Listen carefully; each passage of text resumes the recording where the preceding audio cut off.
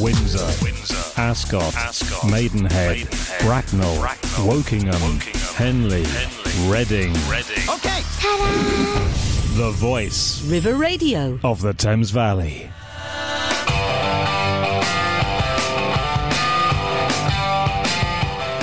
Hello, it's Turning Pages here on River Radio.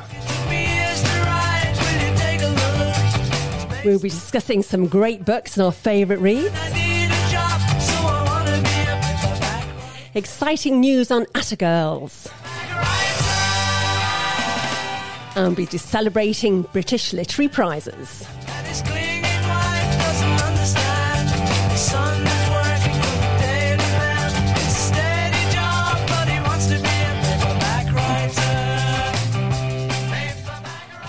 Hello there.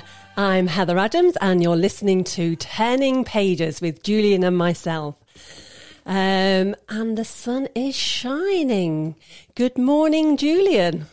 Good morning, Heather. Yes, it is. It's lovely. Great. How are you today? I'm very well, thank you. And yourself? Very, very, very well indeed.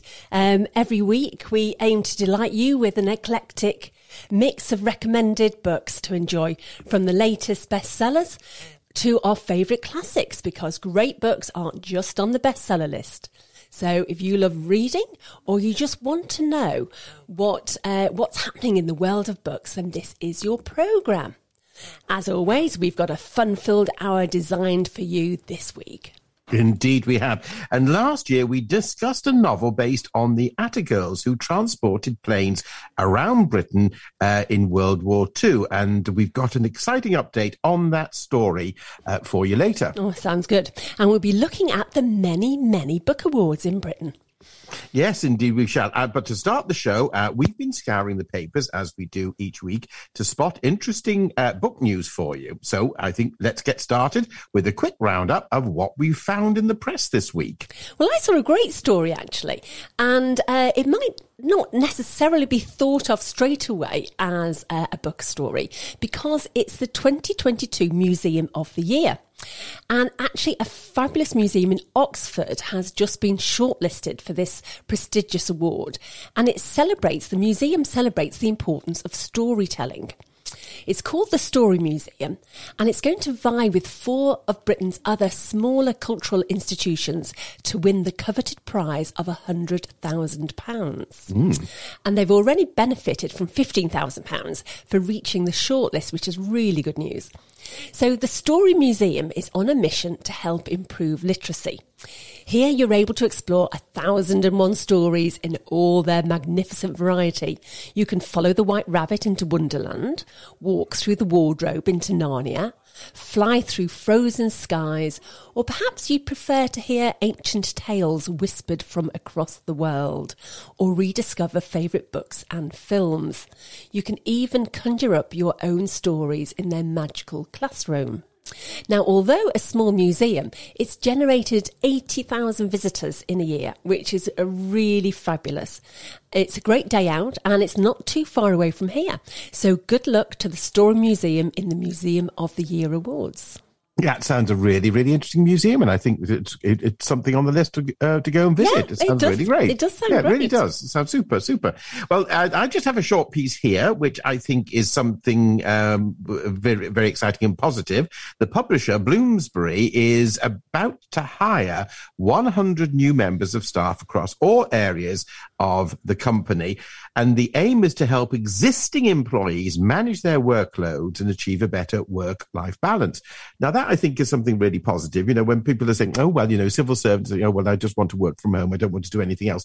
Whereas this is actually being very positive. So if some are going to be staying at home, there are going to be additional staff to assist with that. So service, in the case of Bloomsbury Publishing, is really going to be enhanced. I think that's fantastic. And well done, Bloomsbury. Well done, Bloomsbury. And also, it's interesting. I think we need everyone wants to get into publishing, don't they? So it's a lovely opportunity, I'm sure, to work in publishing, not necessarily on the editorial side, but on all the different areas as well. Well, exactly, because there are many, many areas in publishing. And I think a lot of people think, I just want to sit around reading books is what editors do. Well, editors do a lot more than that. They go to lunch as well. Yeah, but that's very true. Yes, and have a cup of tea in the afternoon. Yes. But there's sales and there's production. That's the physical creation of the books. People tend to forget that. What you hold in your hand, that paper, that somebody has in the production department has organised that. They're buying the paper. They're buying the print, etc. So many jobs. It's a very complicated system, isn't it? So yeah, it is absolutely. It is. Now, totally different.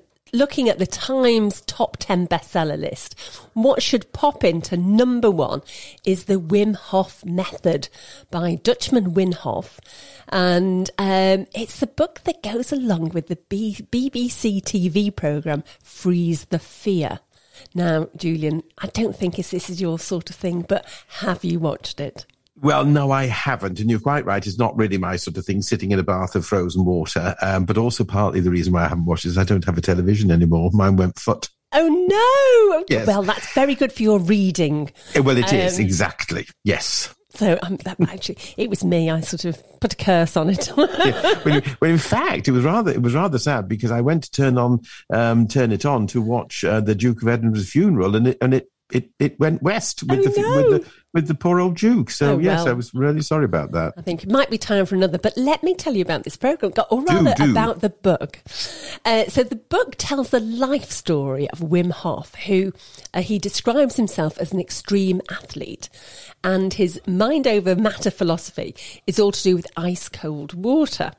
Now, I did watch a little bit of the TV programme, and I've got to say it's a bit wild and wonderful because you have celebrities jumping into ice lakes, and which is very bizarre. But they also take the benefit of a cold water shower, and I've got to say that I'm an advocate of that. Really? I am indeed, yes. I think it's very good for livening you up. Now, obviously, only to be done under medical supervision. But if anybody's out there who enjoys wild water swimming, you know yourselves the benefit of a quick dip in the ice cold water. So anyway, the Wim Hof has actually had quite a traumatic time. His first wife committed suicide and he was absolutely distraught. And he found that actually embracing his fear and in particular cold water methods really help support his mental health. So it's a really interesting story. So the book, I think, deservedly going into number 1. Indeed. Well, my little snippet here is about the talented author and scriptwriter Anthony Horowitz, who has written a new James Bond book, which is coming out this month, and it's called With a Mind to Kill. And it's the last in a trilogy of the Bond novels that Anthony Horowitz had been asked to write by the Bond estate, following in the footsteps of other authors who had also been asked by the estate, such as Sebastian Fawkes and William Boyd. And they'd been commissioned to write Bond books as well to continue the legacy of 007. This time, the baddie, and now bearing in mind the story was written a long time before the invasion of Ukraine, the baddie is a psychopathic Russian, no less. And the book has been set in the latter part of James Bond's working life, where Fleming's 1965 novel, The Man with the Golden Gun, finished. Now, Horowitz's previous 2 books straddled 007's career, starting with Forever and a Day, which was at the beginning of Bond's career, and Trigger Mortis, which I think is a great title, yes, which focused on his mid-career. Now, With a Mind to a Kill, it begins with a funeral after a botched attempt to bump off M by a brainwashed 007 agent in Golden Gun. Now, pretend funeral is now arranged and faked to fool the Russians in order to allow Bond, who is now fully recovered, to go back behind the Iron Curtain and ingratiate himself with the evil Colonel Boris and collect intelligence to discover the dastardly plot to destroy the West. Well, there seems to be some links there. Yes. Now, interestingly, Colonel Boris is a character that was dreamed up by Ian Fleming himself, and he has appeared twice in Fleming's books, once in the beginning of A Golden Gun, but he was also mentioned in passing in From Russia with Love. But he's always been a minor character who's never ever spoken a word, but he's been seen, so it's a perfect opportunity to exploit Colonel Boris in this book. That's a great idea, actually, looking at the characters in famous books that haven't been sort of used, just minor characters.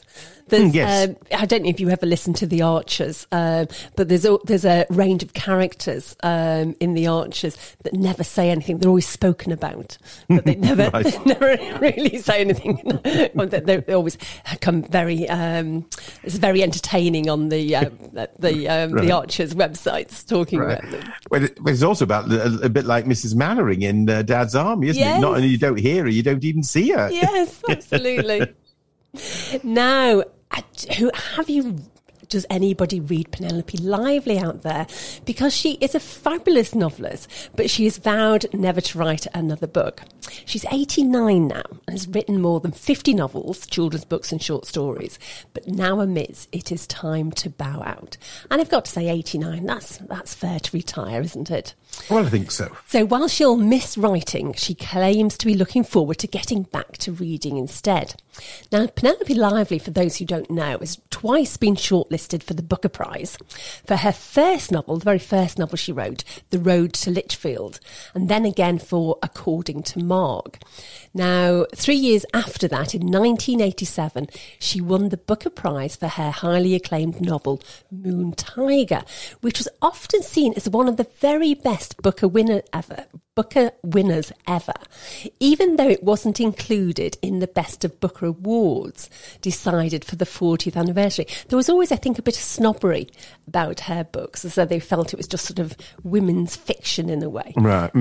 Those were the days when the two were separated. Anyway, Moon Tiger spans the time before, during and after World War II and moves backwards and forwards through time, beginning as the story of a woman who, on her deathbed, decides to write a history of the world, which develops into a story of love and incest and the desire to be recognised as a free-thinking woman of the time.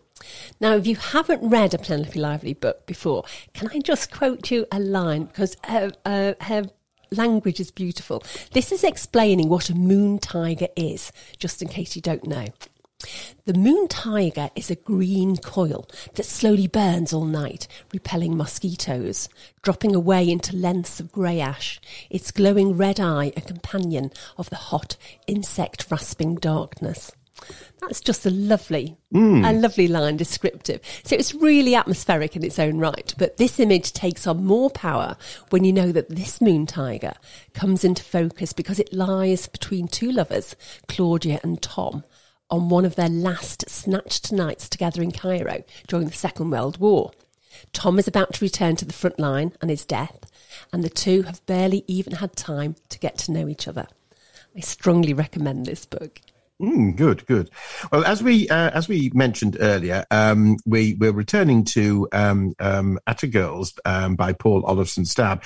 Now, Heather and I, we were invited to the RAF Club in Piccadilly by the author, Paul Olafsson-Staab, for the launch of his new novel, which is called Atta Girls, which we featured in our programme about Spitfires last year. Now, since last July, Paul's been very, very busy working on Atta Girls and had got in touch with us both recently, letting us know how of some exciting developments linked to his book, which we thought you might like to hear about for those who'd listened to the Spitfire programme last week, and brought the book to the attention of our newer listeners who have recently joined us by listening through DAB radio, which was not available to us last summer. It was only we only had the app and the online then. Now, Atta Girls is a novel dramatising the story of Molly Rose, who was one of the youngest female pilots to join the Air Transport Auxiliary, or as it was called for short, ATA, which was a civilian organisation responsible for ferrying thousands of military aircraft the length and breadth of the country during World War II. And they tirelessly supported the RAF's endeavours to keep this nation's skies as clear as possible of enemy aircraft. Now, the task that faced Molly and her colleagues was tremendous, because each time they took to the skies, not only did they not know what type of aircraft they'll be flying until almost the last minute, but also all aircraft that they flew were without armaments, no radios and no navigation equipment, which meant they were having to be extremely nimble to get out of the way of any marauding German aircraft that came across the path, or dealing with poor visibility as the weather closed in because they had no navigational instruments to help them. The reading that'll follow after Heather's chat with Paul will give you a taste of what Molly had to face and how she had to deal with the matter when something large and terrifying came out at her at great speed. But let's listen to Heather and Paul's conversation first. It's based on a true story of 22-year-old Molly Rose, who was a pilot at the Air Transport Auxiliary, or the ATA, as they were known, during World War II. It's about a group of young women who took to the skies to do their bit, basically.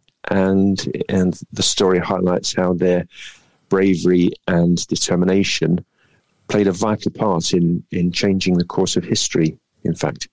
It's a history that is not as well known as actually it should be. So how did you get interested in the Air Transport Auxiliary in the first place? Well, I first heard about the organisation after a party in London, and as one does, and I heard about the group of young women. There were men as well, of course, in the ATA, but the story I was told was about a group of young women that did all the ferrying work and who risked their lives against incredible odds and amongst huge challenges, both on the ground and in the air. And my enthusiasm was piqued when I met Graham Rose at the ATA Museum, actually, in Maidenhead. Okay. Graham is the son of Molly Rose, who is the heroine aviatrix of the story.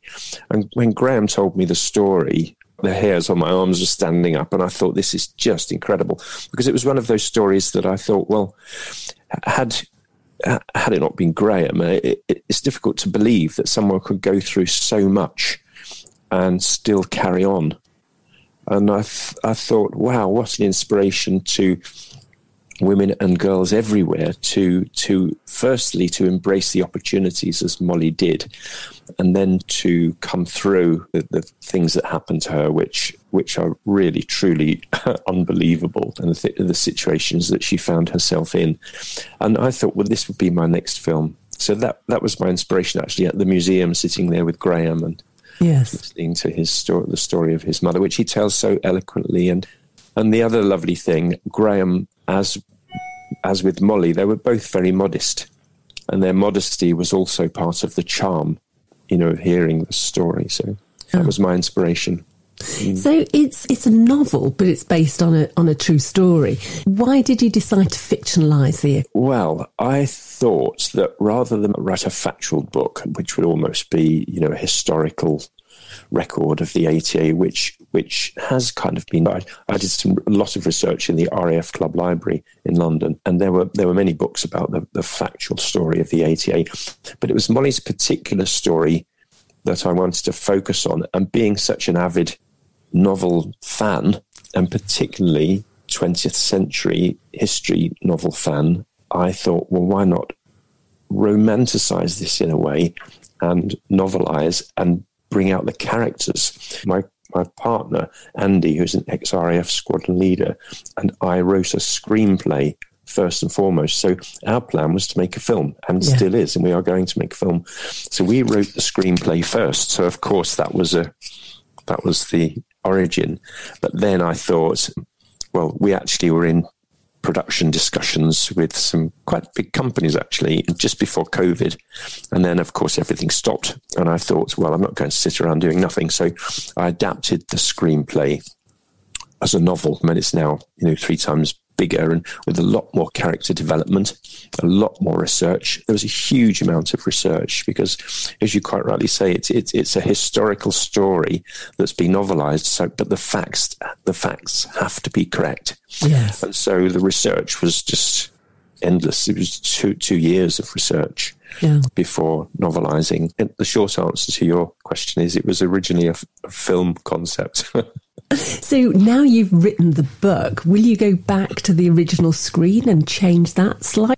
Have to, and that's my next step. Once the book's published, then I need to sit down with the screenplay and basically transfer all of the new material back into the screenplay and then go back into film mode of finding the partners that we need to make the film. And it will be, hopefully, will be a big budget film. Great. It would have to be because of the aircraft and the scenes. Well, it definitely deserves to be a big film. So when I was going around the Heritage Centre and the fabulous museum when Grandma flew Spitfires, Yeah. I was looking at the logbooks that the ladies would write, and I was surprised not only at the range of planes that they flew, but that each one was different, and they'd sit in the cockpit and just get a little book out to say, oh, how do you work this one? Right, you've got half an hour looking at the instructions, which was just amazing. So what was it that surprised you during all this research? What was it that gave you the biggest surprise about these women?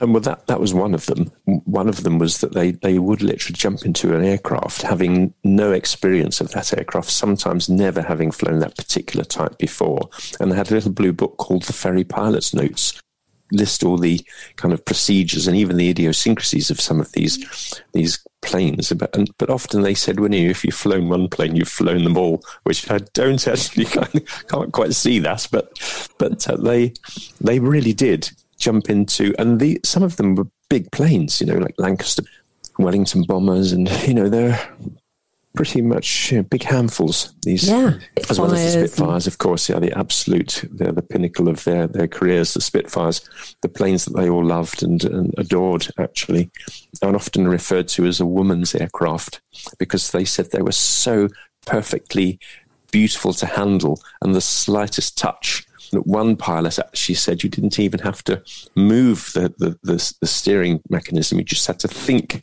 I want to go to the port side, and off it would go. It was that sensitive, which is incredible.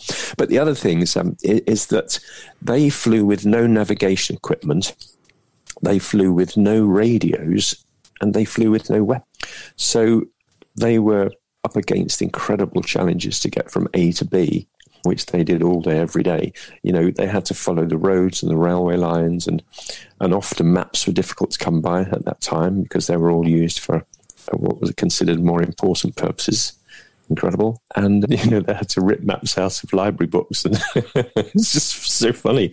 And there was radio silence, so they had no radio communication, powerless to defend themselves in the event of marauding German fighters, which actually happened on several occasions. They were fired at by our own anti-aircraft gunners on the ground. It was incredible. Yeah. That was the inspiration. Is this really possible? Can one be through? It would never happen today. Can you imagine a pilot being given an aircraft that they've never flown? So I suppose of all the famous people, Amy Johnson sort of stands out as our big aviatrix. But she died during an ATA transport.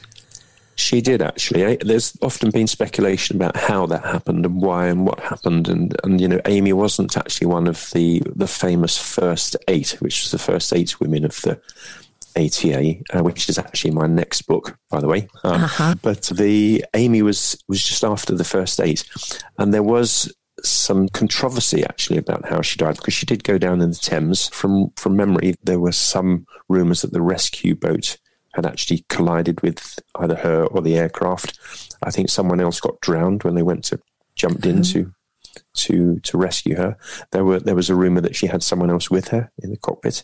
There were all sorts of conspiracy theories. But it's a very interesting story. But she certainly was a character. Yeah. She really was, as were many of the other girls.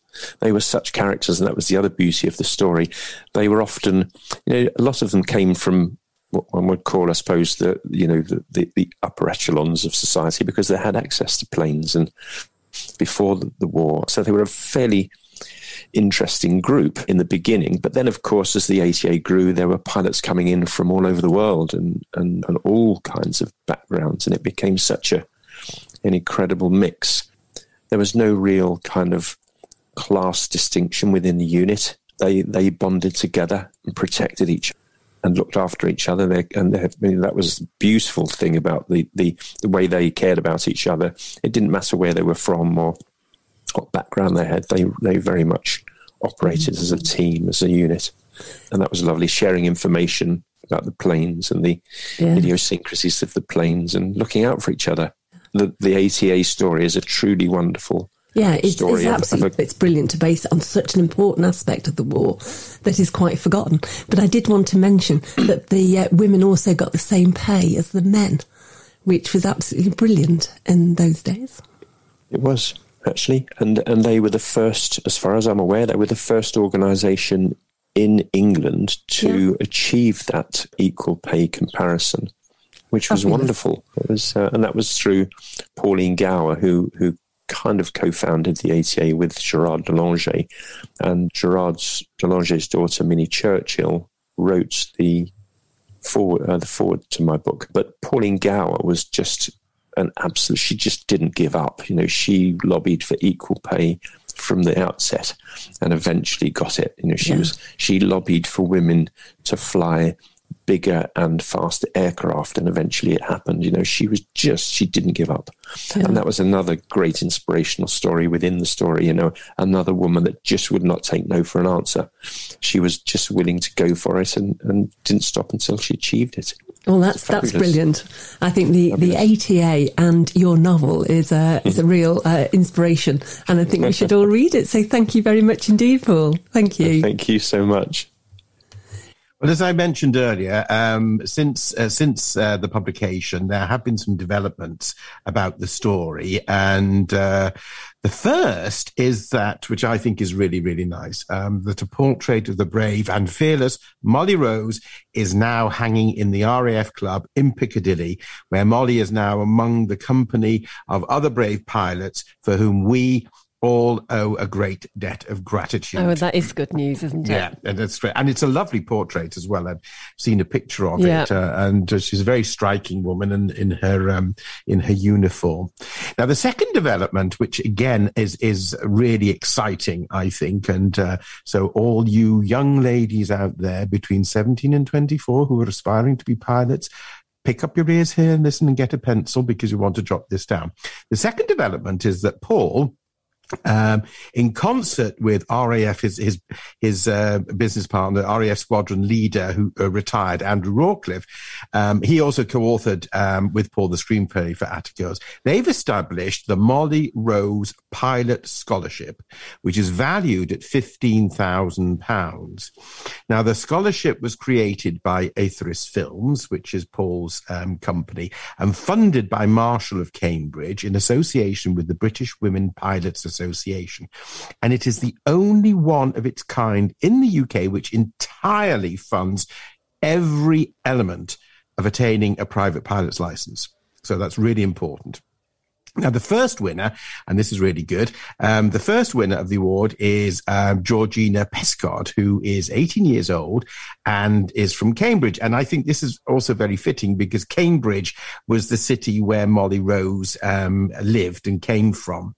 Now, Georgia came first out of 42 applicants, all of the young women between 17 and 24. So I think big congratulations to Georgia for that. Absolutely. And I think that, really, if this scholarship is for young women. So if you are aspiring to be a pilot, it's called the Molly Rose Pilot Scholarship. And I don't have an email address or a website, but I'm sure you can Google it. Yeah, because getting a pilot's license is just really expensive, isn't it? Oh, yes, it is. I mean, it's really horrendous. I mean, you can, once you've got the license and then everything else, it's thousands and thousands. Yeah.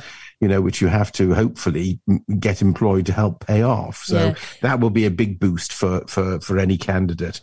So now, as I mentioned, we've got a little bit of a reading, and this is, let's hear how Molly faced one of the many, many challenges that came her way on a daily basis.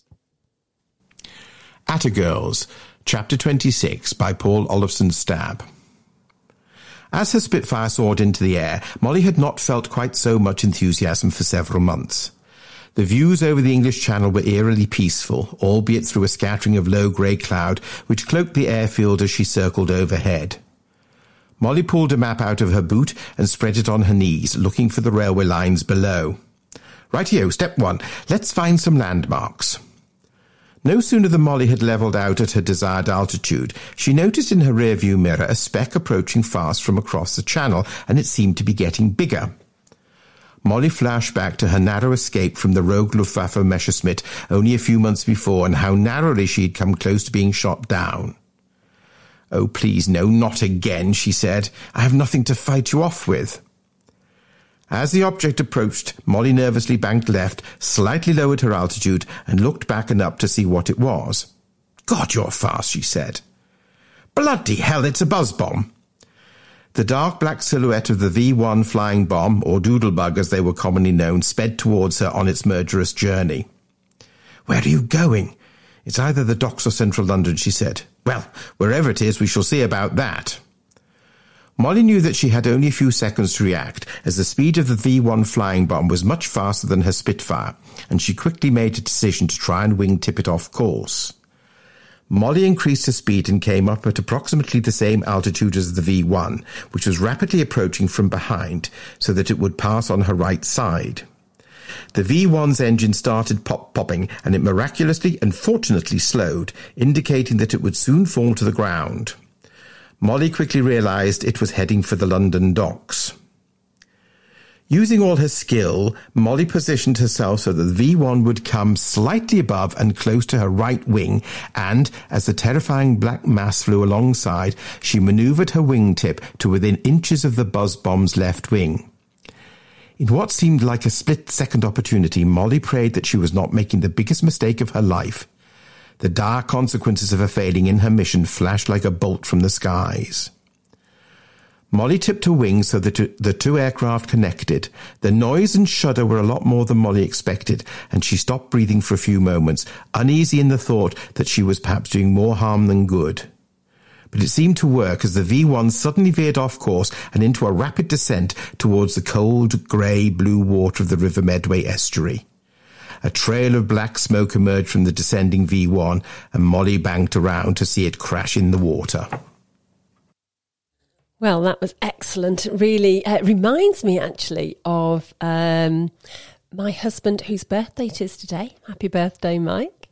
Was on a Spitfire last year. And he was just saying, just when you're up there, you can just see so far, and England looks so small. Yes, that's brilliant, and well done, Georgia, for getting the very first scholarship. That's really good news. This is only a test. The soundtrack to life in the Thames Valley. Great Scott! This is River Radio. Spread the word. Oh, this is fantastic. You're listening to Turning Pages on River Radio with Heather and Julian. Thank you very much for joining us. So we are promoting books. That's the whole basis of our programme. And I was amazed at the number of awards in the publishing industry, and which is our topic for the rest of the programme. And then again, when I thought about it, I thought what a great way it is of getting to hear about books, a celebration of the best. Because really, there are not that many newspapers and magazines that dedicate that much to the new books that are being published. No, not really. Because I think, pardon me. Pardon me. I think you have to rely a lot of the weekend papers, really, for their review sections. And you're right. I don't think there is a sort of a literary magazine that springs to mind. No. So I think that prizes, because they sort of cover everything, don't they? So there's literature prizes, crime, romance, comedy, you name it. Every genre seems to have an award. And then there are awards by librarians, independent bookshops, the industry, readers. I even spotted an award celebrating the year's most outstandingly awful scene of sexual description in an otherwise good novel. So don't worry, the Bad Sex Award is not looking at pornography or anything unsavoury, but normal everyday fiction that we would pick up and read, but just where the scenes are poorly written, redundant, or just downright cringeworthy. A bit like the Golden Raspberry Awards, the Razzies, yes, which honour the worst film or performance of the year by otherwise reputable stars. So equally, the Bad Sex Awards is by otherwise reputable authors, and somehow their writing gene just lets them down. In the bedroom. Absolutely. So what we thought we'd do is we'd just take a look at a couple of awards available and provide some background information for them, so you can spot the books that they're recommending. So, Julian, what have you chosen? Well, this morning, excuse me, I've got a bit of frog in my throat. Hang on a moment. Dear, I'm sorry. Well, I've chosen the Costa Book Awards, which was established as long ago as 1971 by the Whitbread Brewing Company, and it was originally named the Whitbread Book Awards at the time. Now, it changed its name to the Costa Book Awards in 2006 when Costa Coffee, which is a subsidiary of Whitbread, took over the sponsorship of the award. And then in 2012, it invented, if you like, or created a companion award that was established called the Costa Short Story Award. I think the link between drinking coffee and reading a book is actually really great. So I think that's a nice link, isn't it? It is, yeah. So probably when Whitbread did it, maybe it was a pint of bitter and a book in those days, maybe. I'm not sure how that goes down as well.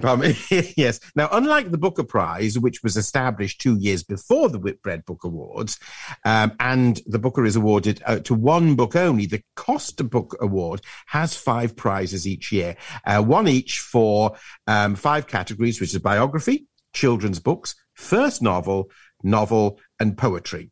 Now, whilst the prizes are given for high literary merit, they are also given for works that are enjoyable to read and whose aim is to express and convey the enjoyment of reading to the widest possible audience, which I have to say is not necessarily the case with the Booker Prize, whose winning books are often very high-minded and quite difficult to digest. Although they do sell books, the Booker Prize they do. shortlist. That is the point. And they sell books and probably don't get read. But anyway, they sell the books. That's the main thing. But I agree. The Costa Book Awards are, you can pick any of them up and you know that you're in for a good read. Exactly. It's a good general thing.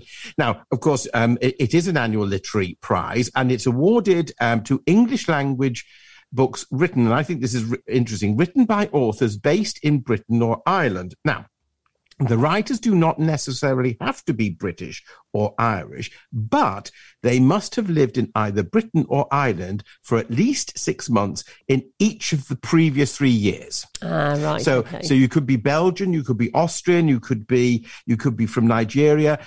As long as you've been living for 6 months in Britain or Ireland for the past 3 years and have written a novel, you are eligible to be put forward for the prize, which I think is great.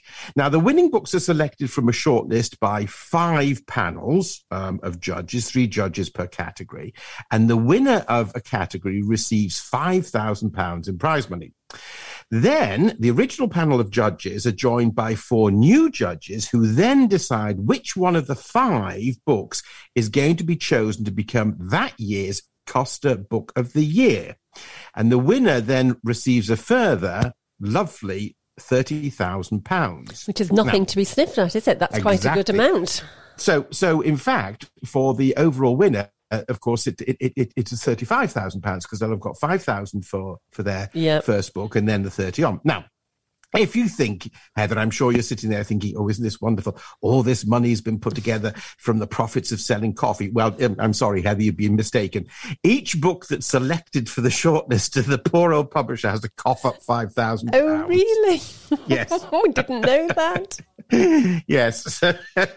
Yes. There's no such thing as a free lunch. So if you're a small publisher, you're thinking, I don't really want them to win. Well, exactly. But it could be worth, because that can make or break. Not break, but that could be really something. Yeah, absolutely. Now, as you may imagine, with a prize that's 51 years old, there have been many, many famous names over the past 51 years.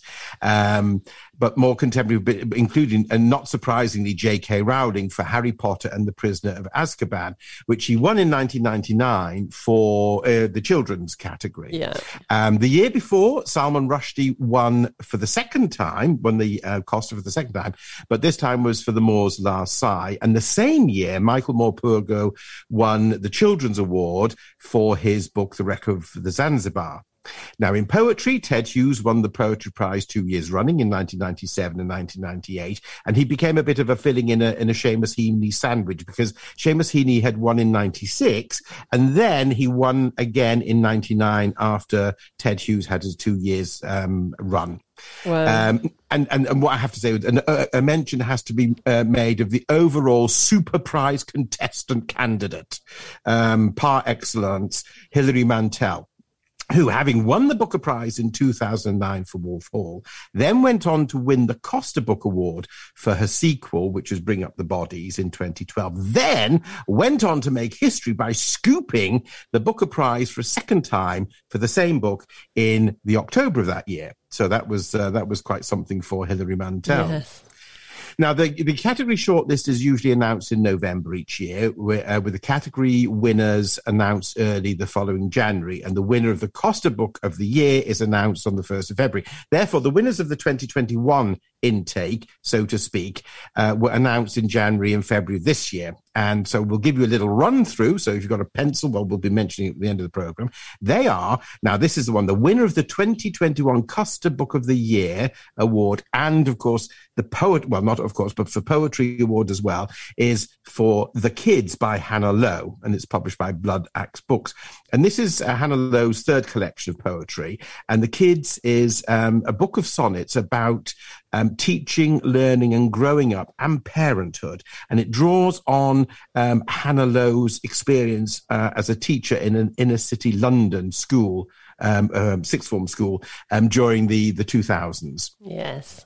So the winner of the 2021 First Novel Award, which is obviously quite an important award, isn't it? Because you can get your debut novel as a winner. Hopefully your career is set. Yes. But this was won by Open Water by Caleb Azuma Nelson, published by Viking. And the story is that two young people meet at a pub in southeast London. Tentatively, tenderly, they fall in love.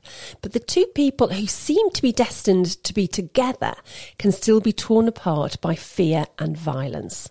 Open Water asks what it means to be a person in a world that sees you only as a black body, to be vulnerable when you're only respected for strength, to find safety in love only to lose it. Indeed. And the winner of the 2021 Novel Award went to Claire Fuller for her novel Unsettled Ground, published by Fig Tree. And this is a really interesting one, I think. When their elderly mother, Dot, dies suddenly, 51-year-old twins Jean and Julius are entirely unprepared for life without her in their rundown rural cottage. Now, they've been raised in isolation, away from the complexities of the modern world, and they find themselves facing eviction and a landslide of debt, as the web of secrets Dot had woven around them since the death of their father 40 years before threatens to tear their world apart. I think there's always secrets, aren't there? When parents die, you always find, that's interesting. Yes, exactly, yes. Now, the winner of the Biography Award was Fall, The Mystery of Robert Maxwell by John Preston. Now, this is really interesting. It's the dramatic tale of the extraordinary rise and scandalous fall of Robert Maxwell. So he was born an Orthodox Jew. He escaped Nazi-occupied Czechoslovakia and fought in World War II, and later becoming an MP and a successful as well as notorious media mogul. And of course, his daughter, Ghislaine Maxwell, is currently in the press awaiting her... Well, it's actually her. She's been convicted, but we just don't know what her sentence is going to be. Anyway, Robert Maxwell had a mysterious death. He fell from a boat, and his empire disintegrated, and long hidden debts and unscrupulous dealings came to light. And this book by John Preston reveals what went so very, very wrong. Yes, indeed. And that's published by Viking, I believe. I think that one. That's right, yeah. Yeah. And the winner of the 2021 Children's Book Award goes to Manjeet Mann for her book, The Crossing, published by Penguin. And it's about Nat's mum has just died and it's tearing her apart. Sammy must escape Eritrea for the chance of a new life in Europe. A twist of fate brings these teenagers from opposite worlds together and gives them both hope. But is hope enough to mend a broken world? And it's a profound story with very real tragedies of the refugee crisis. Yeah, it's interesting how children's books can really dig deep into major issues of the day. Indeed they can. Indeed they can. Now, that was my selection for the Book Awards. What have you chosen, Heather? Well, I mean, obviously there were so many to choose from, but despite being a huge fan of crime books, I don't think we mentioned crime books enough on the programme. So I am going to apologise for that. We do cover classic crime every now and again, but I thought I'd delve into the dirty belly of the underworld and talk about crime awards, not least because I adore the whole concept of the name of these awards. So the Crime Writers Association, the CWA, have fantastically called their awards the Daggers. And the winners get an award which is in the shape of a book with a dagger through the middle, which is just such a brilliant concept, I think. So the dagger in the library, bound to be the murder weapon and location. So anyway, whoever came up with that idea, I just think it's brilliant. So every year they award 11 daggers in total. Now, 7 of those are for books and short stories and judged independently by industry professionals. And the remaining awards are given for the author's body of work. So the Diamond Dagger, for example, is the most prestigious and is for lifetime contribution. So it includes authors such as Frederick Forsyth, Lindsay Davis and Lee Child. Now, it's interesting that they have a far broader remit than just crime. So you can often see Frederick Forsyth, for example, I mentioned there as a winner of the Diamond Dagger. And he has come up because they also have something called the Ian Fleming Steel Dagger Award. And that's for the best in espionage or adventure thrillers. And other great titles for the various awards are the New Blood Dagger, which is awarded for the first-time writer, and the Dagger in the Library Award for the writer whose body of work is popular with library users. And I think that's really interesting because libraries often really help support authors, especially when they have series of books. Indeed, they do. And I think they in many ways, the public lending libraries are the unsung heroes of the publishing world. I mean, we tend to take them for granted, but they do have a significant influence on what's chosen and read. Yeah, absolutely. So the awards started, when did you say the Costa Book Awards started? In the 70s? 71, and Booker was 69. Well, we've beaten both of those. These awards started in 1955. Wow. Less than 2 years after the Crime Writers Association was started. And John Creasy started the association. And I hadn't heard of this gentleman, but he was a master crime writer himself, writing over 500 novels, and more than 80 million copies of his works have been sold. And I think what's really sweet is that he also garnered 782 rejection slips. So it just shows you that when he went on to sell 80 million copies and over 500 novels, it just shows you that perseverance counts.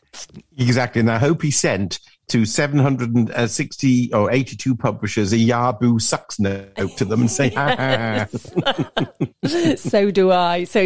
But by starting the association and then starting the awards, he's not only been an amazing storyteller himself, but he's really provided a service to the industry and to the readers. So let me tell you about last year's Dagger Award winners then. So the most the most esteemed dagger, the Diamond Dagger, which commemorates a writer for a lifetime contribution to crime writing, was Martina Cole. So she's, of course, the queen of crime drama with more than 20 novels to her name, of which a dozen of those have been #1 bestsellers. She's just a phenomenon. She continues to smash sales records with each of her books, and she sold about 13 million copies. And in 2011, she surpassed the £50 million sales mark since records began. And so she was the first British female novelist for adult audiences to achieve this. And she spent more weeks in the #1 slot on the original fiction bestseller list than any other adult novelist. So I think that's absolutely fantastic. So her latest book is Two Women, And Susan Dalston kills her husband in a final act of desperation. Banged up in Holloway, all that keeps her sane is knowing that her children are now safe from the man who terrorised them. What she can't predict is that the bonds she forms on the inside might just make or break her. Gosh. Well, the gold dagger went to We Begin at the End by Chris Whitaker, and now Cape Haven, California. It's a pretty town of broken souls. Its chief cop clings to the past as his body fails. A drunk former beauty can barely care for the children she loves, and her fierce 13-year-old daughter, Duchess Day Radley, imagines herself an outlaw willing to do anything to defend her little brother. It's been described as a vibrant, engrossing, unputdownable thriller that packs a serious emotional punch. That sounds good. So the Ian Fleming steel dagger is won by Michael Rothbotham when she was good. So he began his writing career as an investigative journalist, and so this book is a gripping follow-on from Good Girl, Bad Girl, which he has previously published. So 6 years ago, Evie Cormack was found hiding in a secret room in the aftermath of a shocking crime. But nobody has ever discovered her real name or where she came from, because everybody who tries ends up dead. Forensic psychologist Cyrus Haven believes the truth will set Evie free. So ignoring her warnings, he begins digging into her past, only to disturb a hornet's nest of corrupt and powerful people who've been waiting to find Evie, the last witness to their crimes. That sounds great. It does. Yes, it does. Quite gripping, I have to say. Now, to honour the man that created the association and the awards, the John Creasy New Blood Dagger Award went to The Creak on the Stairs by Eva Björg Aegis-Dottir, translated by Victoria Cribb. And I'm just going to make a point here. Yeah. I notice that you always keep giving me the authors with the most complicated surnames to talk about. I know what you. I've caught you out. I know what you're up to. You spotted me. Well, as in case anybody knows, Eva Björg is in fact Icelandic, and her book is set on a deserted lighthouse, and a murdered woman sets the scene for this haunting and compelling mystery where the dark secrets of a small town are shockingly exposed, as chilling and as atmospheric as an Icelandic winter. Yes, there's something about Icelandic mystery, drama, crime stories, isn't there? There is, yes. And well, in fact, also, as I was corrected many, many years ago, because you can't include Iceland in Scandinavia, so you have to refer to us as a Nordic country. Right. So it's one of the Nordic genre of crime. So, yeah, no, absolutely atmospheric and well worth reading. So Midnight at Malabar House by Vaseem Khan wins the Historical Dagger Award. And it's all about the stabbing of an English gentleman at a New Year's Eve party in the early hours of 1950. Sounding like a golden age murder mystery. And Murder at Malabar House has all the suspects, twists and red herrings that we'd all expect. But this is India just after partition, and the leading character is the deftly drawn Persis Wadia, the country's first female detective. A wonderful creation, and this is a hugely enjoyable book.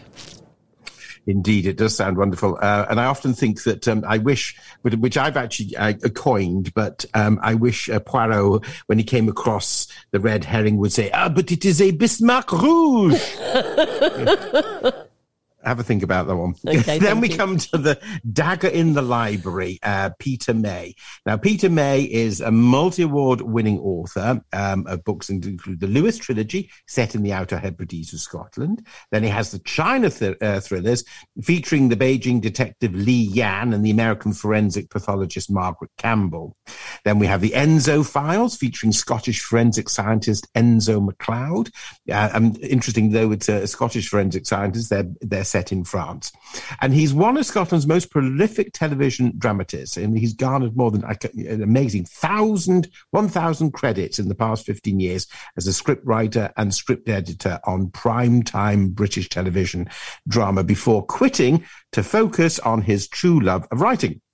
Now, his breakthrough as a best-selling author came with the Lewis trilogy, after being turned down, here we go again, by all the major UK publishers.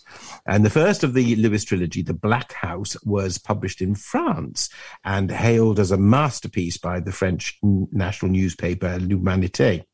Now, his latest book is The Night Gate, which I think sounds really good, which is on par with the Enzo MacLeod investigations. Well, I've got to say, if he was turned down by all the UK publishers and then picked up in France, no wonder he's going to set his stories or some of his stories in France. That's very true. As a thank you, I would like to think, that Yes. for helping launch his career. But it's interesting, isn't it, that it was a French publisher that took it up? Yes, isn't it just? But also, I'd like to say that then congratulations to his literary agent, if he had one, that was obviously not daunted by this and thought, well, crumbs, there's a wider world out there. Yes. And bearing in mind, that perhaps the publisher, accepted the manuscript in English rather than in French, and then had to do the work and then translate. So I think that's, hats off to him. I think it's fantastic. Yeah, I think he's now won lots of awards in France, and he lives part of the year, as you would if you could, over there in the sunshine. Oh, yes, down in Provence somewhere. Wouldn't it be lovely? Yes, wouldn't it be lovely? So that's a great selection of crime books, and we really ought to focus more on crime books, I think, in the programme. Yes, I think you're right. And I'm pleased that you chose the Dagger Awards, because out of the slew of other awards that we have, I mean, it's one that sort of doesn't, spring to mind, except for maybe a sort of rarefied group of crime readers in the circle. So I think that was really, because people say, book awards, well, the Booker jumps to mind immediately. And of course, on the international side, then of course, the Nobel Prize for Literature, where something which is quite specific. So maybe we should come back and look at other awards, because, there are other, there's the Children's Awards as well, the very specific ones. So yes, I think we should, and certainly spend some time talking about murder mystery. Yeah, absolutely, yes. Now, I just wanted to mention before we leave that we had a bit of an excitement in Marlow yesterday. Oh, did you indeed? Excitement in Marlow. Well, yes, when I say excitement, do I really mean inconvenience? Because we had some filming on the bridge. So the little bridge that runs over the Thames between Bisham and Marlow is only a little narrow thing anyway. And yesterday they were filming Great Expectations. Oh, right. That's the lovely bridge over next to the parish church. Yes, that's correct. Into the town. Oh, that's right. How nice. Yes, it was nice. So they were covering the road surface with lots of gravel, so presumably so they couldn't see any painted road marks. Yes. Now, unfortunately, I only experienced the inconvenience because I was going somewhere, so I didn't enjoy the delights of seeing whatever they were filming. I saw it before and after, when they were shoveling it out, when they were pushing it all out and then sweeping it all up. And you've also got to take great care of those horrible bollardy things that they now put on the bridge that are designed to scrape your car to shreds as you go over both sides. The teeth of death. Yes, I'm not sure. They didn't work out. I couldn't see how they were going to cover those up. So possibly it was just somebody walking on the bridge. Yes, maybe passing them off as some sort of devilish Victorian invention. Absolutely. Books we've been recommending today are The Wim Hof Method by Wim Hof, published by Ryder. And we've been recommending Anthony Horowitz, With a Mind to Kill, published by Jonathan Cape. Moon Tiger by Penelope Lively, published by Penguin. And then we have Attagirls by Paul Olofsson Stab, published by Aetherist Publishing. The Kids by Hannah Lowe, Blood Axe Books. Open Water by Caleb Azuma Nelson, Viking. Unsettled Ground by Claire Fuller, Fig Tree. And then we have 4, The Mystery of Robert Maxwell by John Preston, published by Viking. And The Crossing by Manjeet Mann, published by Penguin. And then we have We Begin at the End by Chris Whitaker, published by Zafir Books. Martina Cole, Two Women, published by Headline. And then we have the Creak of the Stairs by Eva Björg Egesdottir, translated by Victoria Cribb, which is published by Arenda Books. And Hodder and, When She Was Good by Michael Roberton, published by Scribner. And then we have Midnight of Malabar House by Vaseem Khan, published by Hodder. So thank you for listening to Turning Pages on River Radio today. Do tell all your friends. And we're always interested in receiving your recommendations of books to share. So don't forget, you can listen to us every Wednesday between 11 and 12 and catch up with us again on Listen Again feature. And next week, a special treat, a reading of Pride and Prejudice,